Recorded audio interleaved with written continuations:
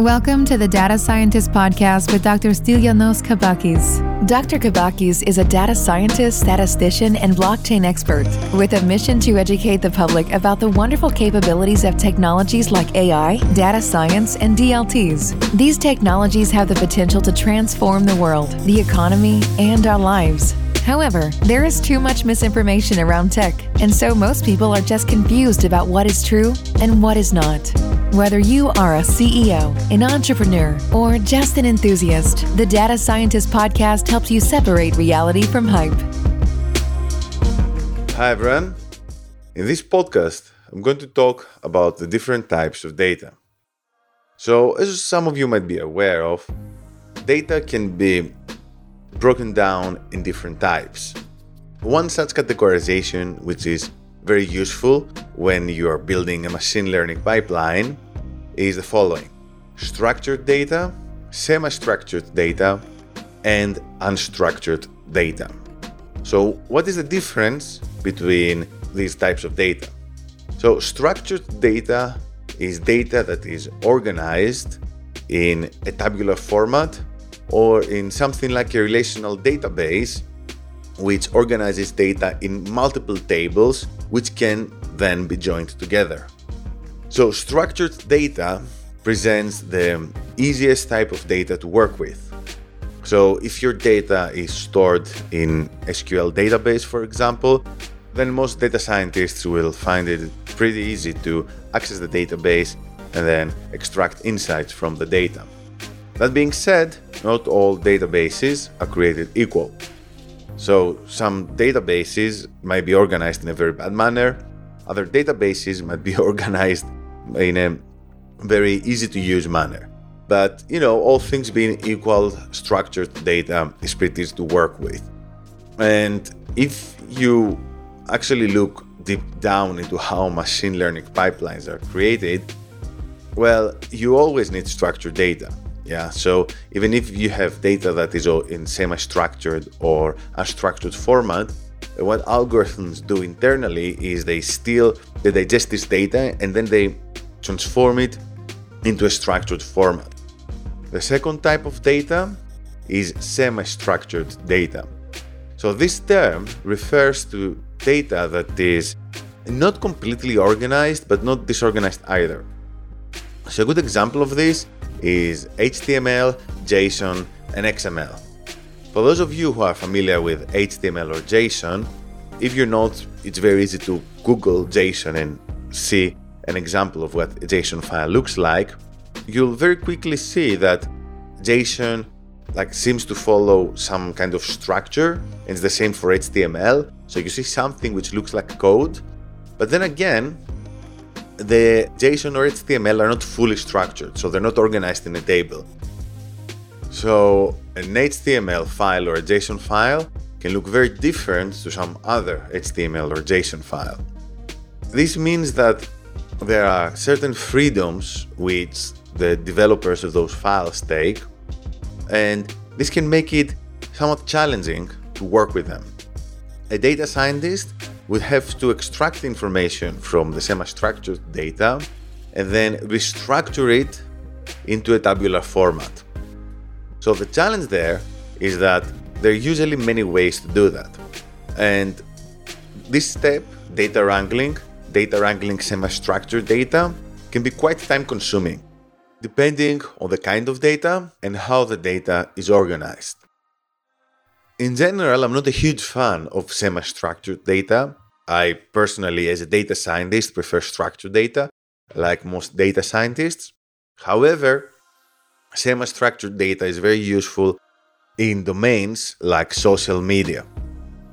Social media is full of text data, image data, video data, and semi-structured data formats like JSON. They let us store this data alongside meta information. So you can store a video, let's say, and then you can store who created this video, comments around this video, etc. This is easier to do using JSON than using SQL, for example.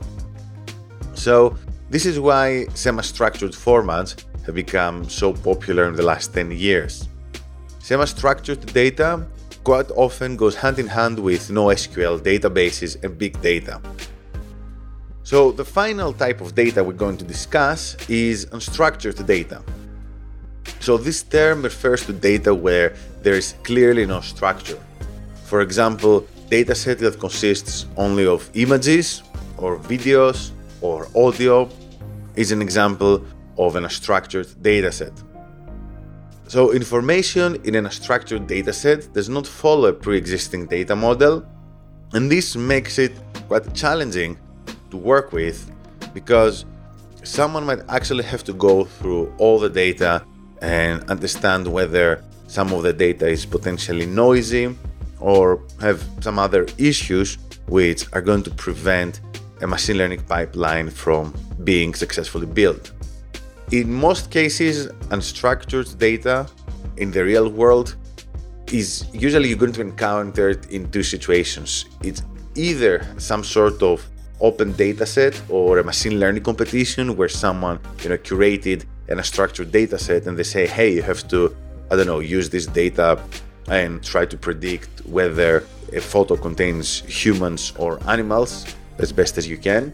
Or the other case where you might encounter structured data is when a data strategy was not designed and somehow a company ended up having unstructured data instead of semi-structured data. Because really, in most cases, even when we're talking about images or video, this type of data points, in most scenarios, we expect to see this data alongside some meta information, like when this video showed up, who posted this, if we're talking about social media, etc. So I would expect that in the majority of cases, most of the data should be semi-structured. That being said, there are still cases where data might just be unstructured because there is not so much that we can do about it.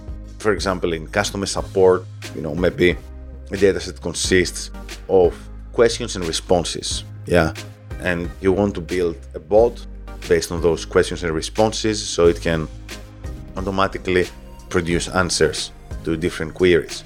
Well, in this case, probably there's not much you can do to structure the data, so in one way or another, you're going to have to end up with an unstructured dataset, more or less.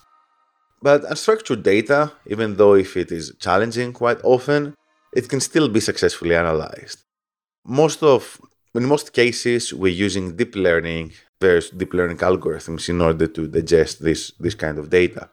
And deep learning has actually been very successful with data like, audio data, natural language data, images, and all this sort of stuff. So this was a summary of the different types of data that you can encounter in business. To recap, we talked about structured data, semi-structured data, and unstructured data. Structured data is usually the low-hanging fruit for a business, and ideally as a business you want to have a data strategy in place which makes sure that most of your data is stored in a structured format. The reason is that this makes the life of data scientists much easier and they will be able to spend more time on valuable tasks instead of just, data wrangling. Semi-structured data and unstructured data have started to grow in size in the last 10-15 years. It's the era of big data after all. But in the most cases, you should try to turn unstructured data into semi-structured data. And once again, semi-structured data is a difficult topic because the kind of database you need to choose and how you should organize the different fields and for what purpose, how you can organize, the JSON format in order to optimize analysis or speed of queries or whatever. It's a very complicated topic, not something we can cover in a single podcast. But in any case, if you're interested to hear more, feel free to get in touch. So that was it for this podcast. I hope you found this useful. Make sure to visit my website, thedatascientist.com, if you want to learn more about how these different types of data can help your business grow. And also make sure to check some of my upcoming workshops at tesseract.academy. This is a Tesseract with a double S. Thank you and see you soon. Thank you for listening. Make sure to visit thedatascientist.com for more content about data science, AI, and blockchain.